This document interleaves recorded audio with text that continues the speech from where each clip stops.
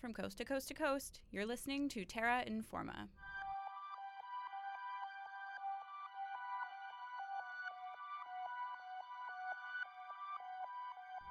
Welcome back to Terra Informa. I'm Hannah Cunningham.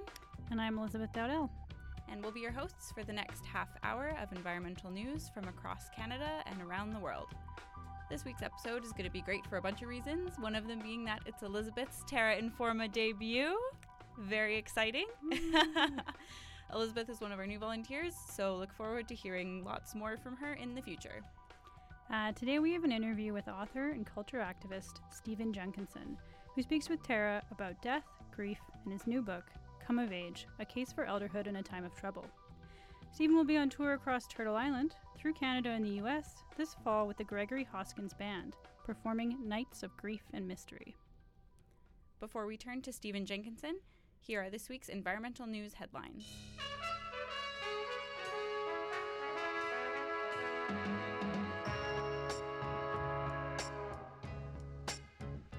For those of you flying to remote northern communities, you can now support a new Indigenous and female-owned airline. Tira Fraser is the proud owner of Isqueo Air, a small operation based at the Vancouver International Airport on Musqueam territory. With 15 years' experience as a pilot, Fraser understands both the airline industry and the needs of remote Indigenous communities, having been born in the fly-in-only community of Hay River, Northwest Territory. The business launched on Friday, September 21, and will start flying on March 8, 2019, International Women's Day. Last week, the G7 Environment Ministers meeting brought ministers from the Group of 7 economic powerhouses together in Halifax to discuss climate change, oceans, and clean energy. Big topics were on the table, such as long-term transitions to a low-carbon economy, circular economy, and adaptation planning for a changed and changing climate. The importance of sticking to the goals of the Paris Agreement were stressed repeatedly, and concerns regarding the decision of the United States, a G7 member, to pull out of the agreement were raised in press conferences and interviews. At meetings open to the media, acting U.S. Environmental Protection Agency Administrator and former coal lobbyist Andrew Wheeler stayed silent. When questioned regarding fossil fuel subsidies, Canada's Environment and Climate Change Minister, Catherine McKenna, stated that our government remains committed to phasing them out by 2025 as pledged. She said that some subsidies have been eliminated and others will follow, emphasizing the need to protect the environment while growing the economy, but did not provide further details. Canada currently leads G7 countries in fossil fuel subsidies per unit GDP. And if you're in the Edmonton area this weekend, we recommend taking in a conversation between Polaris Prize-winning performer and new author Tanya Tagaq and Edmonton's own Omar Mualim. Tagaq is promoting her new book, Split Tooth. Presented by LitFest, the event takes place at Metro Cinema from 7 to 9 p.m. on October 4th. Tagaq will also be performing the following evening, October 5th, as part of the Up and Downtown Festival. Up and Downtown is an independent music and art festival that takes place every October long weekend in downtown Edmonton. Tickets are available through yeglive.ca. So now we turn to a conversation between Terra Informer Dylan Hall and Stephen Jenkinson. Stephen is the creator and principal instructor of the Orphan Wisdom School, founded in 2010. With master's degrees in theology and social work, he has worked extensively with dying people and their families, is the former program director of the largest home-based palliative care facility in Toronto, and former assistant professor in a prominent Canadian medical school. He is also a sculptor, traditional canoe builder, and farmer. Stephen is the author of many books, including Die Wise, A Manifesto for Sanity and Soul, and most recently, Come of Age, The Case for Elderhood in a Time of Trouble. Stephen Jenkinson is also the subject of the feature-length documentary film Grief Walker, which provides a glimpse into his work with dying people. Lastly, Stephen is just about to embark on a tour this fall with the Gregory Hoskins Band, performing Nights of Grief and Mystery.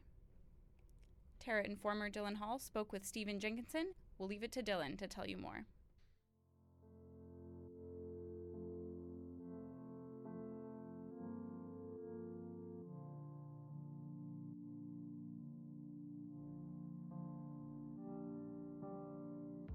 I first learned about Stephen Jenkinson through his writing on death.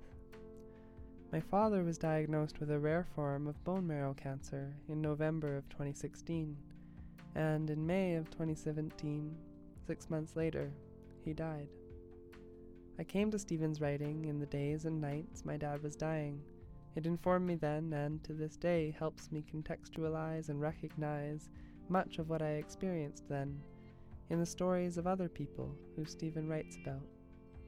People who have also experienced the medicalization of dying and the lack of conversation in our modern culture around death and grief, what Jenkinson calls our death phobia and grief illiteracy. My father proved ineligible for an extremely risky treatment, a painful bone marrow transplant, and it was Stephen's writing that helped me to see the blessing in that.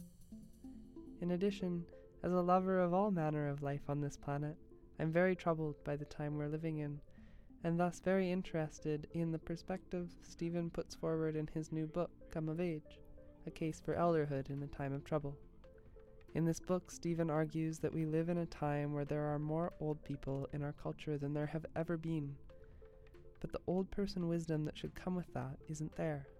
Despite the boomer bulge and a few notable exceptions, the older generation rarely seems to be focused on ensuring the persistence of the life that sustains us. In other words, there are very few elders. With that brief introduction of Stephen's work and hopefully a little bit of an understanding of where I was coming from, I turn now to my conversation with Stephen Jenkinson. You write about the death phobia that our culture has and the grief illiteracy, and it's something that I've definitely noticed. And I suppose in tying in Come of Age, our culture has a similar aversion or rejection to age as it has to death, is what I'm getting from much of what you're writing.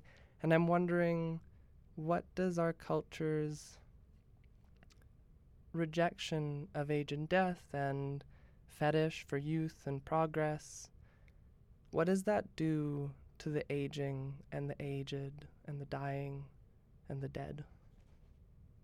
And to the middle-aged and to the young? Well, the first thing it does is it fetishizes the notion that you can and should properly resist the oncomingness of time and the changes that ensue. That your obligation is to actually resist the realities of time. You could say that the unwillingness of the dominant culture of North America to live according to its frailties and according to its limits and ultimately unto its end condemns all of its citizenry to a kind of functional schizophrenia where you're vaguely aware that this won't last forever, but you're deeply encouraged at the same time to abandon that awareness entirely and turn it into a kind of prolonged,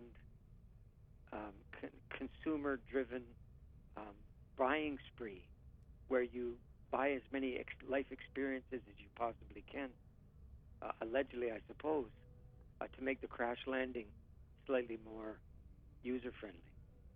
I should say that it's clear. It was clear to me when I worked in the death trade that dying is a problem, has become a problem to solve in the dominant culture of North America. Not a mystery to learn, but a problem to solve. And virtually every aspect of that repertoire was culturally derived and culturally endorsed and culturally employed and culturally enforced. It's an extraordinary combination of things. The people died badly, and the repertoire that more or less condemned them to die badly was provided to them by a culture that's demonstrably death-phobic, which is to say that a death-phobic culture's solution to itself routinely carries the death phobia itself buried inside every one of the solutions. So when you gain access to all these solutions, you're actually exercising another degree of death phobia in your efforts to try not to be fearful about it. And perhaps that's the heart of the beast, it seems to me, that you could imagine that all of these attempts to do it right, to do it better, to be all you can be, all of these rotate around this invisible axis of exerting and sustaining and exercising control. I heard this all the time towards the end of life. People who were in the cheerleading squad, oftentimes in the counseling varieties, but also families, would routinely remind the dying person that they had an obligation to retain as much control, quote unquote, over their life as they could, and not to give in to the physician or the pastor or anyone else in the circumstance. And the grim hilarity of that bit of advice goes like this. And when was that being in full control of your life supposed to begin? Do you really believe that a dying person is to continue to exert full control over their life, the same kind of control that they enjoyed in their times of physical mastery? And do you really believe that anyone at any point in their life is actually exercising dominion over their life? And if you're willing to concede the possibility that virtually no one is, in a consumer culture, the allegation of control comes down to what you buy. It doesn't fundamentally come down to the real feeling tone of your existence. There's a lot in there that I find parallels with in, I suppose, what's happening to our world. And the subtitle of Come of Age is The Case for Elderhood in a Time of Trouble. Right. And I wanted to add the time of trouble into the mixing pot of what we've been discussing.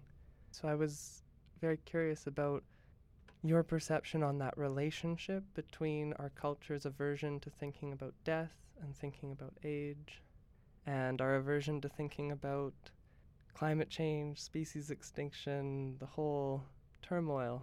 Mm-hmm. Well, first of all, I think it's important to acknowledge that for huge swaths of the population, there isn't really an aversion to thinking about climate change and so on. Lots of people, if we could just be candid about it, lots of people are, quote unquote, thinking about it to the extent to which they can bear to do so. Because at the end of the day, most of the thinking, I think, generates a sense of immense amounts of impotence and inability to respond, or worse. But so that comes around. Well, I'll tell you a brief story that illustrates this pretty well. I was doing a talk out in Vancouver a couple of years ago, and the organizers named it Grief and Climate Change, which admittedly is a little clunky sounding and prosaic, but at least it's fair warning, you could say. So about halfway through the event, a couple of middle-age, I would suppose, got up and stormed out, audibly stormed out, made sure everybody knew that they were storming out.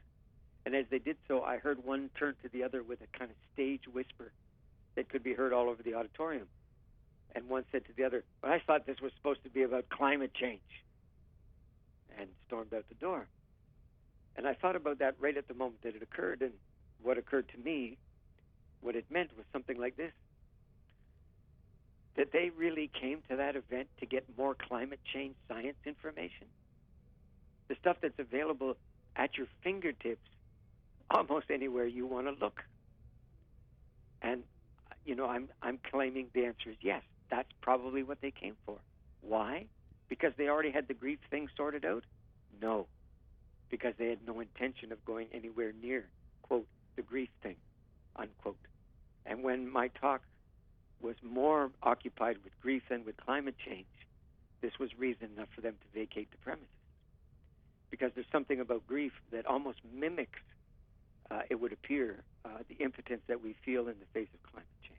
The sorrowing aspect of that seems to me that our willingness to live within any kind of limit and to admit any kind of frailty, to have any respect for any kind of ending, especially the kind that we don't get a choice over, the unwillingness to be governed by these things is so heartbreaking.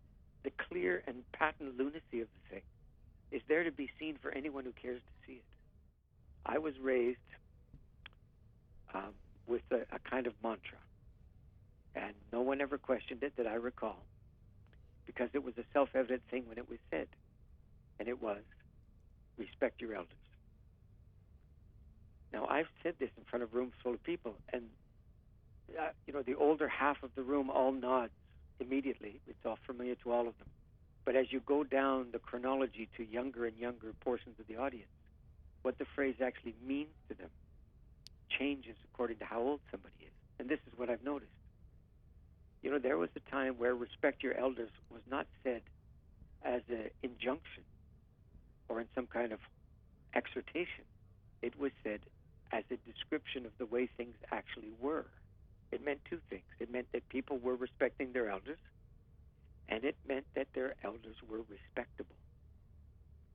You can't leave the second one out, you see, because the chances are very good in these former times that I'm describing in a general way, if the elders of those eras were not respectable people, living deeply respectable lives, and by respectable, I don't mean law-abiding, then the chances are very good that people would not be respecting them.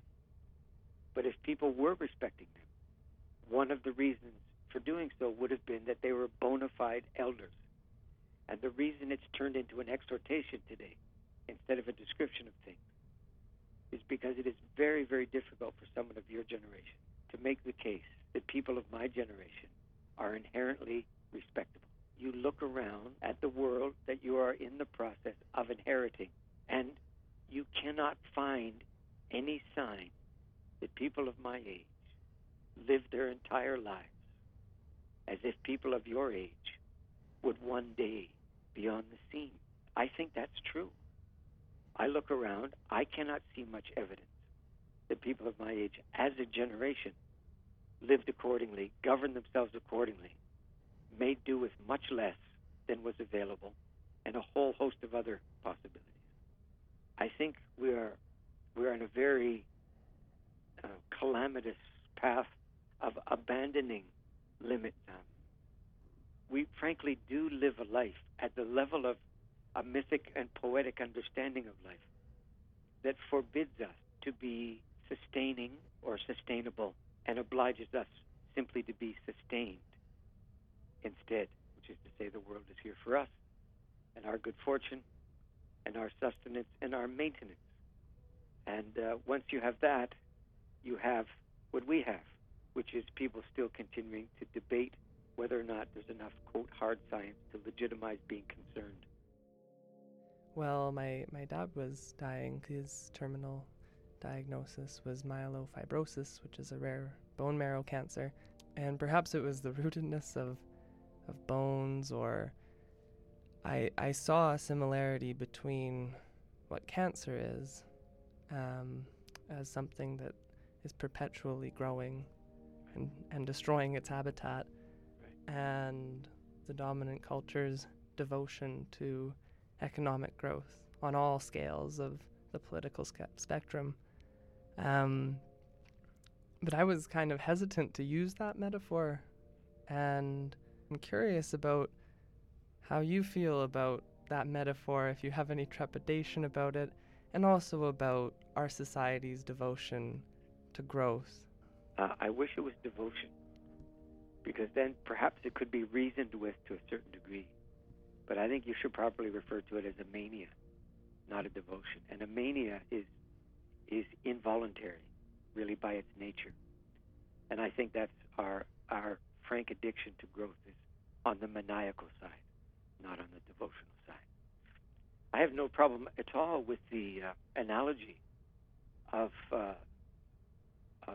the tumor, because it's not an analogy. The tumor, we have a synonym for the word tumor. In polite conversation, in polite company, it's referred to as a growth. You see, I'm not making that up. I'm not the one who used it to describe that circumstance. It's a very commonly used word in that regard. So it's very interesting that when the word growth is applied to personal betterment, it's never wondered about. The implications of it, I've never heard articulated.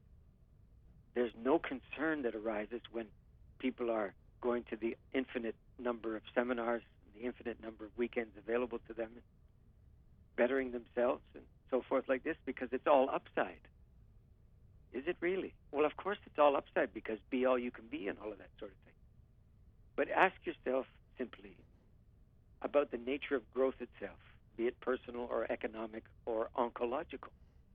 And ask yourself, from whence comes the increase that growth clearly signals? Because that's what it means. Growth means increase. It means more where there once was less. It means add to cart as you go. So where's all this more supposed to come from? And the answer is, if you have more as a mindset, then everything around you is there to service that increase. That means that the willingness to increase exponentially and without limit has a direct, demonstrable, chronic, and finally fatal implication for the sustaining environment. And limitless growth is sociopathological, which is to say that it proceeds without any consideration of the consequences that emanate from it doing so. It's satisfied with its own growth, and it's not troubled in the least by the corollary consequences of growing. You're listening to Terra Informa, broadcasting from CJSR 88.5 studios on Treaty 6 territory in Edmonton. I'm in an environmental studies degree, and it's not rare for me to find in my classmates a disgust or a hatred for humans. And I wonder, what do you think is the problem with misanthropy or human hatred in this time? I think it's pretty palpably there. And it's as simple as this. I don't mean this to sound ironic at all. But the simple truth of the matter is that the misanthropy of the current regime, particularly the alternative regime, particularly in many fields that have ECO in the front of it, it comes to this, that our misanthropy is simply the latest version of self-absorption. It's no different. Here's a parallel.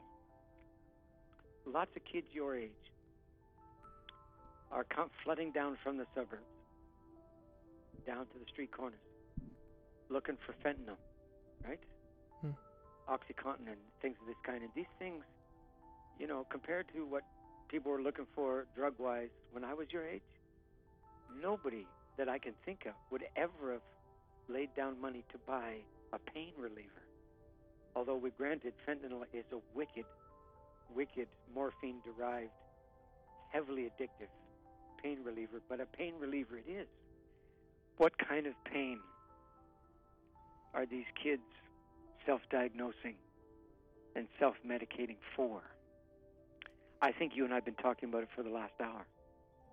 So I think that's what's going on. That's what's mobilizing amongst people your age, the idea that self-hatred and misanthropy are conditions of real conscience and real alertness and real having come to an awakeness.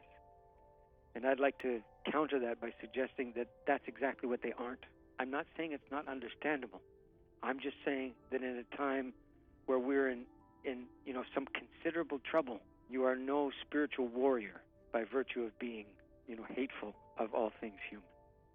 Well, Stephen, perhaps I'll finish with this then. Rather than finishing with human hatred, it's not an easy thing, but I feel the desire or the importance of attending and paying attention to and being present to death and the trouble, and perhaps mobilizing that grief and that sadness that I feel about what's happening. Not to boil everything down to a how-to or what anybody else should do, but that's something that I've received from this. And I wonder if that is at all something that you might hope for. Or Well, first of all, I don't have any hope myself. I found it to be enormously useful to be able to proceed without any hope at all. Hmm. That doesn't mean I'm hopeless either, because that's the same side of the same coin. I'm simply saying I'm not trafficking either one of those things, hope or hopelessness. So my way of proceeding is free of hope, you could say, at this point in the proceedings. And that I don't need a sense that everything's going to work out in the end to mobilize me on behalf of a better day, you see. And that's why I've written the things that I do, and why I'm out in many places in the world when I really should probably be at home and taking my ease at 64 years old, but it's not working out that way, you see.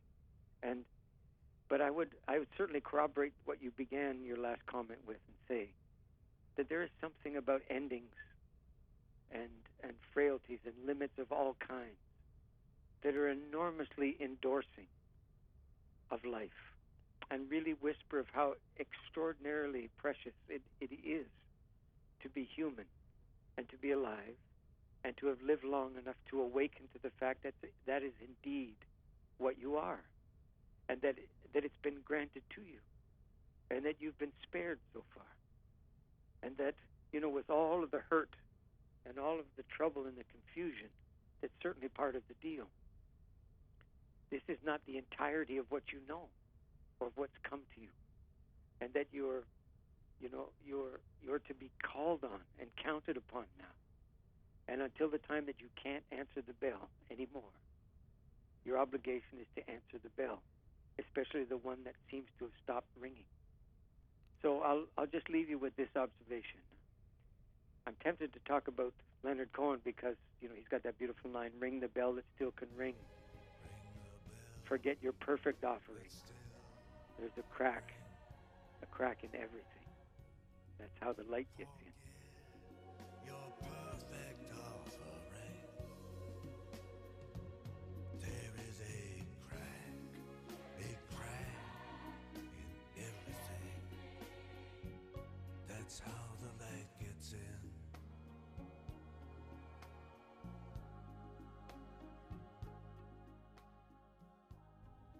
Maybe I'll leave it there. I think he said it better than I ever could. And music is a gift, and I very much look forward to attending the concert that you will be performing at with Gregory Hoskins. And band, that's right. Nights of And Grief and band. Mystery coming to Edmonton in a few weeks, I think. You betcha, October 10th, You Wednesday. go imagine everything we've talked 6:30. about to a rock and roll sensibility, because that's what it'll be like. Thank you so much, Stephen. I really Sir, appreciate thank you for your time and all your questions. Take care. Okay, bye-bye. That was Dylan and Stephen Jenkinson talking about elderhood, age, grief, and death, and the complexity these ideas evoke when looked at from an environmental lens. Stephen Jenkinson will be on tour with Gregory Hoskins and band from early October through December across North America. As he says, it'll be like what you just heard, but a little more practiced and rock and roll. For tour dates and locations, you can Google Nights of Grief and Mystery North American Tour 2018. We hope you've enjoyed our show this week. If you want to hear more stories like this one, check out our website at terrainforma.ca for past episodes. Terra Informa is produced by volunteers at CJSR 88.5 FM in Edmonton on Treaty 6 territory.